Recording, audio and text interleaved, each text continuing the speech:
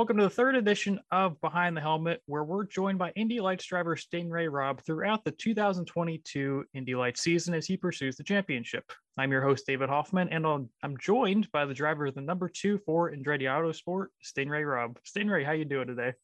I'm doing good, David. How are you? Doing pretty well. So we have a lot to talk about between you being at the Indy 500 and obviously a couple podiums at the road course. So I guess starting off, we'll go with race number 1, where I'd say that was a pretty clean race overall compared to the one the day after. You started 6th, finished 3rd. Clean race. Daniel Frost scored the victory from the pole. Kind of describe that race and how that went. Yeah, I mean, race 1 there was pretty good. I thought that after qualifying, we were going to have our work cut out for us. It seemed like the other cars in front of us were just flat out faster. I was struggling with the car in practice and qualifying, and I think that we made a good adjustment to get the car more consistent for me during the race run in race 1. And we didn't really know where the car was going to land on balance, so we kind of guessed, and it was pretty close. And from there, I mean, I was just driving along behind the cars in front of me, and there was guys making mistakes, and I was there to pick up the pieces. So I feel very lucky and blessed to get a 3rd. I mean, I was right behind Brabham when he and Peterson got together in turn 1, and that was like a gift. It's like, oh man, thank you so much. That was awesome. Thank you. And then again, I mean, it was unfortunate that Christian, I mean, poor guy, he cannot catch a break this year. But fighting it out with Lundqvist, it just looked like they were both pushing hard and both being aggressive, and they got into it. So, I mean, both of those incidents just gave me a gift for positions. And then, I mean, I thought we were quick enough to keep with the guys up front, but I mean, Frost, he did a good job of just staying consistent out front during the rest of the race. And then obviously race 2, the one that was probably one of the crazier ones that I'm sure you've had in your career. First off, I guess you technically started 5th, right? Like that was your starting position, but then you ended up having to. What happened with you ended up going back to 13th at the start? What was that? Man, that start was so messy. I don't think I've ever seen a start green flag that was that messy. Lundqvist did this little dive to the inside move before he took off, and when he did that, other cars just went.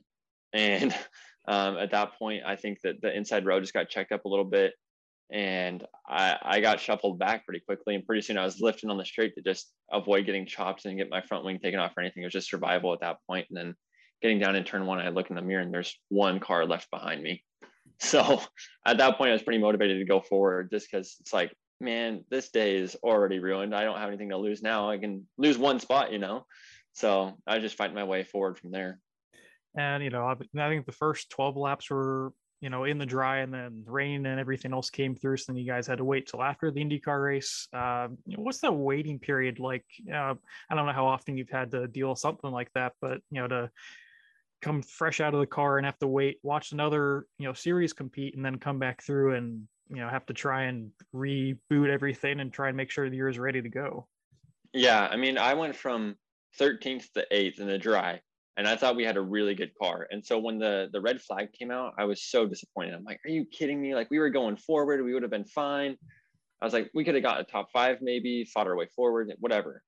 And then the rain came. And I mean, this is after IndyCar's mayhem of a race. That was like the most insane IndyCar race I've ever seen in my life. Like, I think historically, that is one to go down in the record books because it was just insane. And Colton Herta, what a drive. I was going to say, could you have done the little Chokio drift through there? That was unbelievable. I watched this whole onboard after the race, and I'm like, that kid was wheeling it, absolutely wheeling it. So huge props to him. I mean, the IndyCar race was entertaining. So I was on the pit stand watching that on Grosjean's stand before I went back to our trailer, and they're like, hey, we're going to go green in 30 minutes. I'm like, oh shoot. Okay. I thought we were like done for the day. So that waiting period, it seemed like it lasted too long, but we were able to get back in the cars, and it's kind of weird. I mean, it's like having a double header weekend in one day. So it's like a triple header almost, but not, So it was definitely interesting to fight the weather and then get back in the car and feel like you have to start all over again. But I mean, I'm happy for it. The rain worked out well for us. I was gonna say with the rain, I know a lot of the IndyCar guys were complaining about just the aero screen itself really having visibility problems. I know it's a little bit different on in the Indy Lights car. Did that give you any issues as when you got out there again? Oh yeah. I mean, I couldn't see for the first 5 laps going down into turn one on the restart. I mean, I was like guessing where I was. There's actually a big, I think it's like a speedway sign on the inside of turn one. And I was just watching that. And I'm like, okay, I'm going to brake when I get next to that sign. And I don't know where the turn is after that. I just know I'm getting close. And so I was just picking landmarks that were, 100 feet in the air, trying to figure out which way was up. But like I said, that first 5 laps of the race it's like you threw a white curtain over your head and you're trying to walk around. You're just trying to run into so many walls, but pray that no one spins out in front of you. And luckily that worked out. And I mean, to go from 13th to third, I'd say that's as good of a performance you could possibly have besides winning the race. But how did that feel, just to know that you have that kind of team behind you that can give you that kind of car that is gonna go wherever you want it to, and you're gonna be successful? Yeah, no, I feel super confident with the team where we're at right now. My engineer and I are communicating well, and I think that showed during race one, just because we didn't have the car to compete really in qualifying, and I wasn't. I felt confident in it, but my engineer's like, nah, I know I can do better. So it was cool that he was able to adapt the car to what I needed and what I wanted, and then make adjustments from there for race two. And I thought we had a really good race car in race two, and then wet and dry both. But yeah, that rain race, it was another one of those things where it's just like you're picking up the pieces as people leave them on the track. So I was super glad that we could finish. And I mean, that was pretty much it. I actually didn't know that I finished third when I crossed the start and finish line. I crossed and I got on the radio. I'm like, good job, guys. I thought we were like fourth or fifth, because I was just picking off one car in front of me. That's all I could tell, because the curtain of water over everyone just blinded me. And so I was just seeing one red light at a time, and that's what I was going for. But when we got into pits, I only saw 2 cars in pit lane in front of me. I'm like, oh yeah, let's go. So I was so excited. And no, it was pretty cool to get 2/3 on the weekend. But like you said, it's the only way to top that is to get a win. So hopefully that's coming up soon.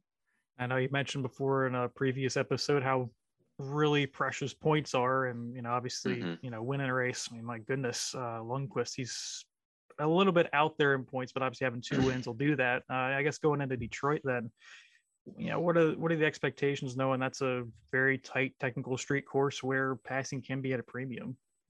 I think qualifying is going to be everything. And I don't know if you've seen yet, but the qualifying schedule for this weekend will be a little bit different than normal, because it is a double header. We are going to have to qualify twice. And so instead of doing 1 30-minute session, we're doing 2 12-minute sessions back to back. And it's just to allow time for yellow flags or anything else. And that way you get like true qualifying runs in. Because otherwise, like, we'll have the same scenario at Indy. We put 2 new sets of tires on, and the first set's pretty much just a throwaway. Like, it's not getting you anywhere.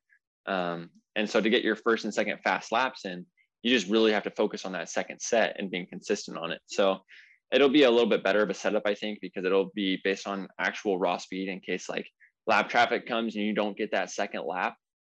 It's just more forgiving, I think, to have the 2 sessions. That will definitely help. And I guess, is this going to be your 3rd and 4th time at Detroit then? Because I know you ran there last year. Okay. How would you describe that circuit? Because I know a lot of guys have talked about how it's really bumpy, really just unforgiving. No, it's exactly that. It's super bumpy. It's super unforgiving. And I think that this year it'll be a little bit cooler than it was last year. So it should have a little bit more of a balance there. But last year during the heat of the weekend, I mean, it's like 90 degrees out. The sun's just raking the track temp up. And when it gets like that, it's brutal. And especially like during the fountain section there, you're trying to balance the car, right? Like there's no real brake zone through the fountain turn. And so you're just trying to like keep the balance of the car in check. You're keeping it platform, throttle on, throttle off, and just trying to steer the car enough, and then really just grip the wheel going to the hairpin. And when you do that in the hot, high temps, your hands just start to blister and get tired, and you're exhausted, and you're getting the brain fade and everything else. And so I'm happy that it's not going to be that way this year. I think it'll allow for better racing. And that's not to say that it wasn't good racing last year. I think that Detroit races pretty well. And depending on how tight the field is, I guess we'll see how it goes. I was gonna say, how does, at least for a street circuit, how does that vary with with the heat and, like, I guess with track temperature? Does it get slicker like a typical racetrack does, or just a little bit different because of it being on like a street circuit? I think it is a little bit different. Detroit is mostly like a light concrete, And so it doesn't get as affected with the track temp as say like Indianapolis, because Indy, they just did the new sealer, right? So that track surface is like a super dark black. And so it absorbs heat a lot more than it would at like a lighter surface track like Detroit. And so I think it's more consistent through the day, but I mean, aero is going to change no matter what you do. Air density matters so much in a race car, especially in high downforce Formula cars, and maybe less on a street course than it would on a road course. But you're definitely going to see through the weekend just like rubber getting laid down and lap times dropping every lap. I mean, there's no doubt in my mind that we're just going to keep getting faster and faster and faster. Hopefully that faster pace will end up getting you guys one step closer to, you know, P2, P1. You know, I feel like it's been right there. You know, like I feel like it's gonna be here soon. You know, we can only hope and pray for that. Exactly. Yeah, we're knocking on the door. We just need someone to open it for us. Yeah. And you know, so obviously, what was I gonna say? You know, you were at Indy for Indy 500. What was that experience like? What did what did you end up doing? How long were you there? You know, that kind of thing. Yeah, so I mean, I was there for the weekend, Friday, Saturday, Sunday, and got to go to the carb day. I got to be on the timing stand for the practice on Rossi's stand, and just listen to everything that's going on. I mean, I'm just there to learn as much as I can. The game changes so much in the Indy 500 just because it's so technical and so many things are happening so quickly, and you're just dancing on a knife edge. And so I think that it's a lot more precise in things that are being said and the way the engineering is being handled and the way the drivers have to drive. And it's just everything has to be so perfect. And that's just even to survive. I mean, not even to win. To win, it's like you need to have perfection and some. So like definitely it was super cool to be on the timing stand. And then Saturday night we got to go to the Andretti party, and holy cow, like What's I the had my mind blown. IndyCar, like the silver looking IndyCar? It's Like, a disco IndyCar, man. They hang it from the ceiling and let it spin. And it's like the whole party was at that level. It's like Cirque du Soleil acts going on in there, and bars set up all over the place. They even had like gambling tables. The theme was Old Vegas, and so okay. I had like a blue shiny velvet suit jacket that I wore, so I could Oh like boy. stand out. Yeah, I was trying to fit into the theme there, so it was pretty fun. It was a really cool event, and I mean, it's nice that it's like racing theme too. Like I haven't been to a party that's that legit. That's racing theme. I mean, come on, like the Indy car's hanging from the ceiling. It doesn't get much better than that. So Want that in your that own was house. super awesome. Exactly. Yeah, I want that in my house on the wall. But yeah, I got to meet and greet a lot of people there. Lots of guys that I don't think I would have had the chance to do that with. And I mean, obviously, any chance I can rub elbows with the IndyCar guys is pretty cool. Oh yeah. So standing around next to them was pretty fun. And then Sunday, just got there early in the morning. But this year's event was unbelievable. It seemed like there was so many more people. My first Indy 500 was last year. Yeah. And so I got to feel the partial capacity, but this year it seemed like it was tenfold. Like there was so many people, it was packed. And it was actually kind of nice too, because I got to be down on the timing stand for Devlin DeFrancesco for a good portion of the race. And so I was getting to hear everything live of what was being said in the car. And I don't know if you got to see it, but he had a moment that was absolutely insane in turn one. And we could see the steering traces on the data and everything else. So I don't know. That was super cool. I thought the race was really, really well done. Not as many pit lane incidents as we've had in the past, which was nice. And I think it was just good racing overall. Marcus drove a great race. I think that he sat in the right spot, saved his fuel, ran the right speeds. He was a sleeper the whole entire time. I mean, I didn't even realize he was there till the last 50 laps of the race. Yeah, it really seemed like you know, like I feel like a lot of times in any race that, you know, he's won, he's been lurking, but then you don't think about it until, oh, he's leading this thing, you know. But yeah. You know, and then I didn't get to see the DeFrancesco thing, but it just seemed like there's so much more. I don't know, like I felt like the restarts were more frantic in a way. Like, yeah, no, I agree. You know, I talked to, what was it? I think it was Ferrucci a couple hours ago about that, and just the fact that like it just seemed like, you know, a lot of the guys, especially around the paddock, have kind of figured out, like all the crews, all the teams have kind of figured out, you know, the DW12, you know, just a little bit more of how to, you know, I guess like, you know, not critique it, but like fine tune it in a way where you can get the most out of the passing. And, you know, I mean, who knows when when that chassis will end up going away, but it just seems like they're really starting to kind of turn a corner and figure out, like, get a little bit more speed out of it, get a little bit more just like, you know, oomph out of the car in general. Yeah. I think that's because of Aeroscreen though. I think that they had it figured out. A lot of teams did, and then now they kind of had to start over with the Aeroscreen being put on the car. And I think, I mean, at the Speedway, that's even more of a factor, just because it's a higher roll center, it's a higher weight, it's more drag or whatever. It's just it changes so many different factors in the car, and who knows what that all does, you know, in passing and saving fuel and whatever else. And I think that the teams are starting to figure it out now.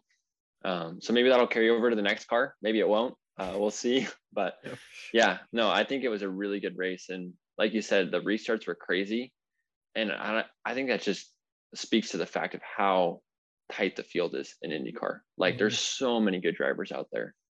It's like even going top to bottom, like the night before, and I was looking at it, you're like, there's at least 20 guys that I could say he could possibly win it, you know, like, and it was just exciting to think about because there's the talent is just oozing out of like the pot per se. And, you know, like just to see that and like to have like so many different guys, you're like, okay, he could win, or, you know, it's like, it was just cool to, you know, see everything kind of, you know, pan out the way it did. Yeah. Oh, and it's cool to see too, because there's so many different strategies. Like, for example, I got to be behind the scenes with Rossi a little bit, and he had to build the car to stay where he was, you know, like kind of running the pack that he was running in. And that's way different than you set up a car to run in the top 10 where you're in clean air. And so it was kind of interesting to see, like, as cars move forward or fell back, how they could hold on or not. And then, you know, saving fuel and just like, there's so many different things that go into the 500. It's such a details race, right? So I thought it was really awesome to watch. It really was. You know, so obviously I know we normally do the 3 random question generator, but I thought I had a couple questions that I had thought of on my own. So it's a David question generator in a way. So okay, sounds good. All right. So first one, if you could choose one track to be on the Indy Lights schedule, what would it be and why? Any track in the world. Any track in the world. Oh my goodness. That's a lot. That is a lot. I think the Lights car does well on less bumpy surfaces. So I'm trying to think.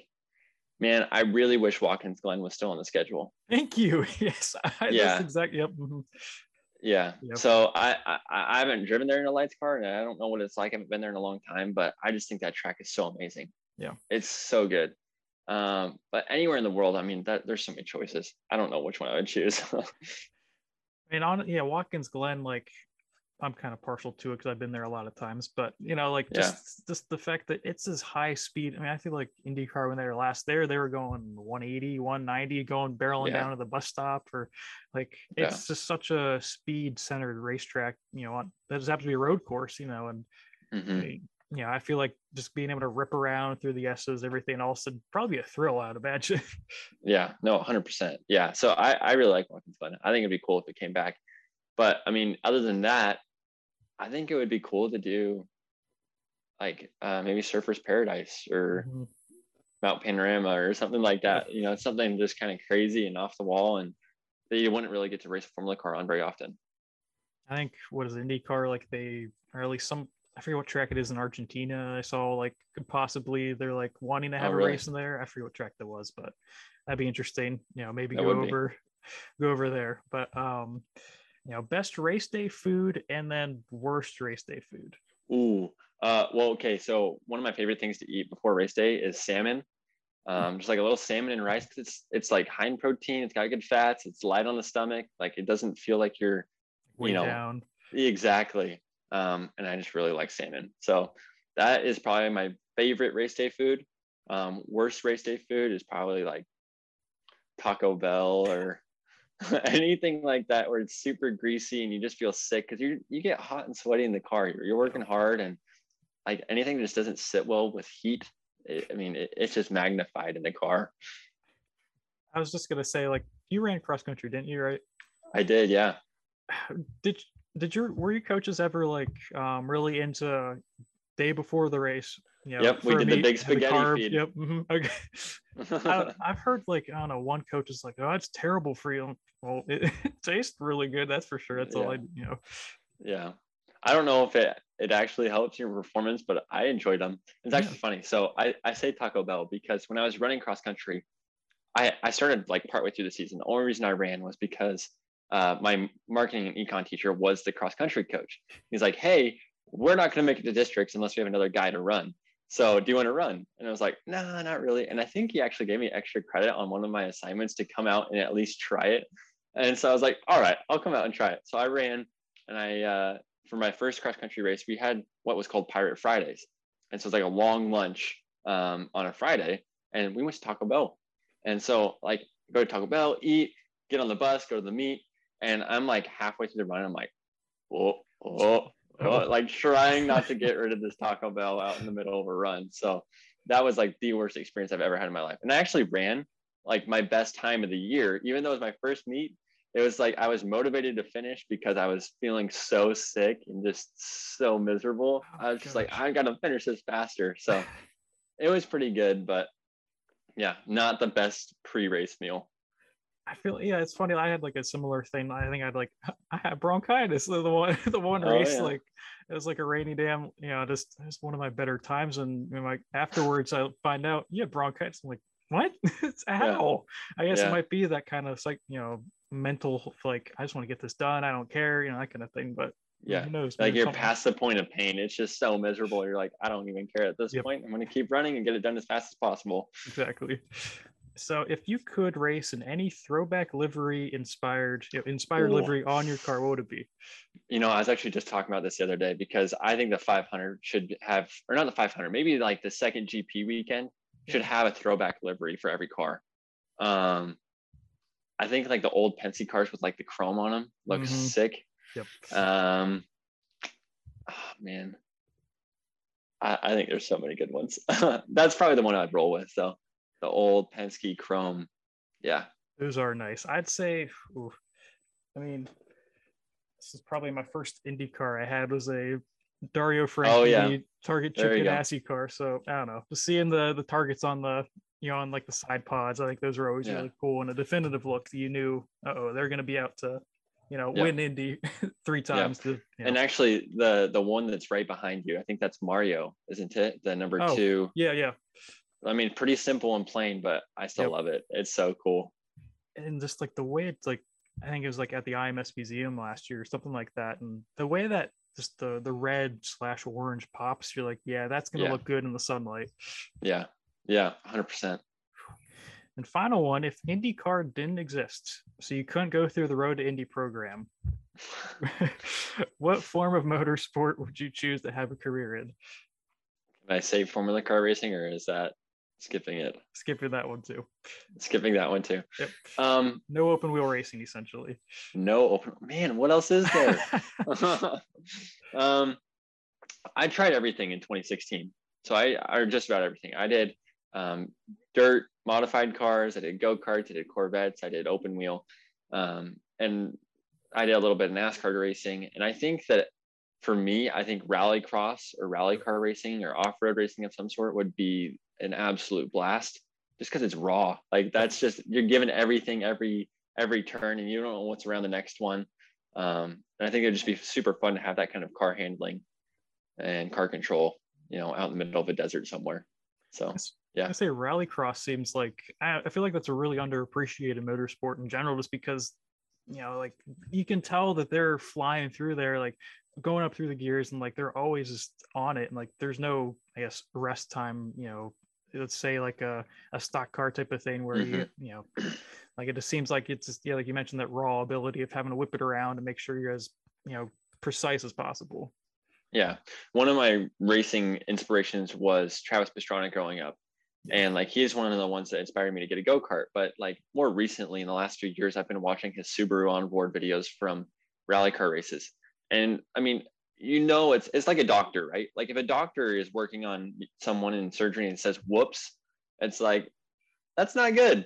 Yeah. And when Travis Pastrana is doing that and saying, oh shoot, you're like, that's really not good, because it's Travis Pastrana. Like this guy will do a triple backflip on a dirt bike, no problem, and not be saying that kind of a thing. But when he steps into a rally car and has that kind of a moment, I think that's just so cool. Like, that's on the limit. You're pushing everything to the max. I was gonna say, he's always been one of those guys that you're like, you knew he was gonna whatever he was in, even if it was NASCAR, like which didn't go as well as I'm sure he hoped it would. But that dude's insane. He's definitely someone racing wise that you'd want to look up to with just how just open he is with anything. Yeah, he's definitely a versatile driver for sure. Well, that unfortunately is all the time we do have for today. It's been really jam-packed to say the least. Look out for the next episode of Behind the Helmet here soon. We appreciate you guys for tuning in. You can follow this podcast on Twitter and Instagram at Behind Catch. And where can we follow you? Well, it's pretty easy to find me. I'm at Stingray Rob on most social medias. And if it's not at Stingray Rob, I think it's at Sting_Ray_Rob. So there you go. That's perfect. Thank you guys for tuning in again, and we'll see you next time.